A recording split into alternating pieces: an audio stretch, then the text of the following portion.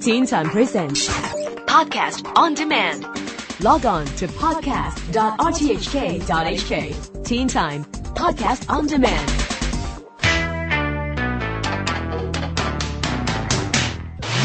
This is the Teen Time Science blog. I'm Neil Chase.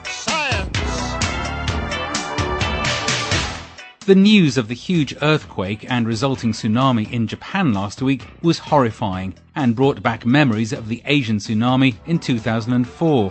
Quakes are usually caused by the rubbing together of the tectonic plates that make up the Earth's crust. But why some quakes cause huge tsunamis and some do not is still not fully understood. In the wake of the devastation last week, some scientists are wondering if the tsunami was caused or made worse by a phenomenon known as the supermoon.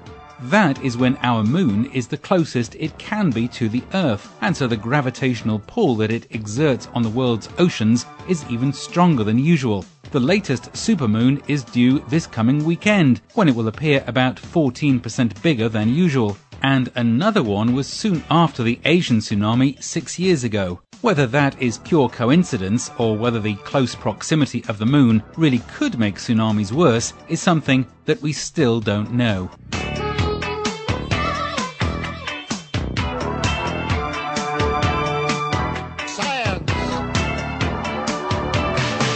In the search for alien life in the galaxy, scientists on Earth are disagreeing on whether a fossilized alien is already with us from a meteorite that fell to Earth 146 years ago.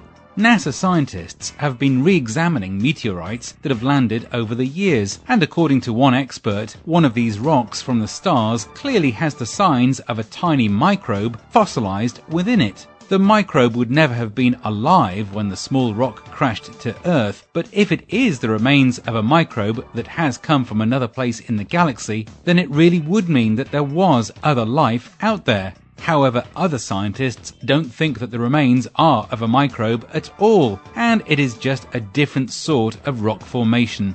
Unfortunately, there is really no way to prove or disprove the theory, as the size and shape of the microbe is not conclusive.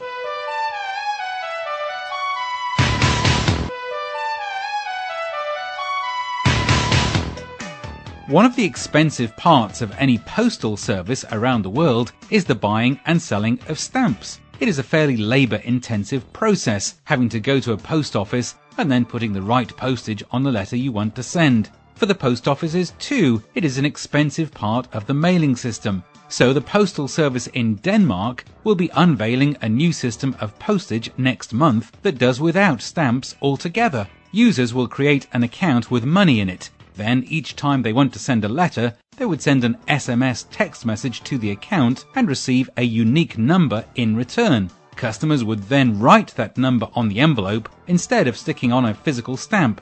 If it is successful, then the system will be introduced to other Scandinavian countries later this year. It may be more efficient, but I still like checking out the stamps on letters that have come from other countries.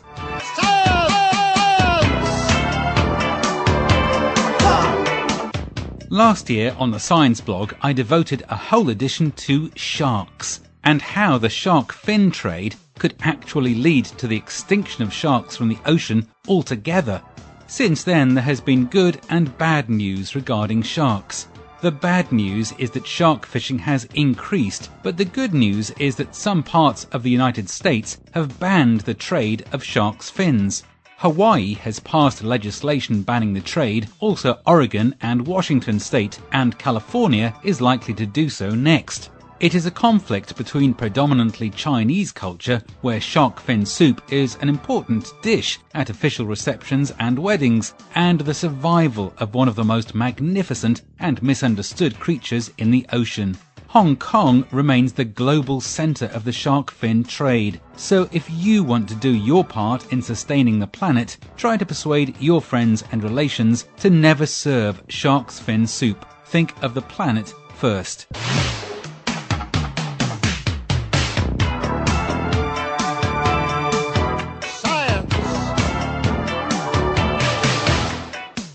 Meanwhile, does noise have any effect on fish? According to a study from the UK, yes. researchers simulated the noise of speedboats on fish that were feeding at the bottom of a tank and found that fish were not as efficient at feeding or foraging for food when there were noisy conditions.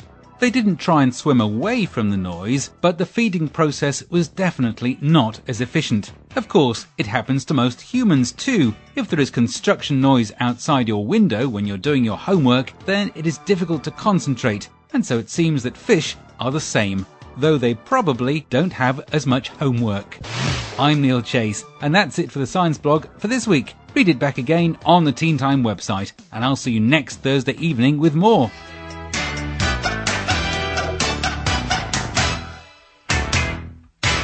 Teen Time presents Podcast on Demand. Log on to podcast.rthk.hk. Teen Time Podcast on Demand.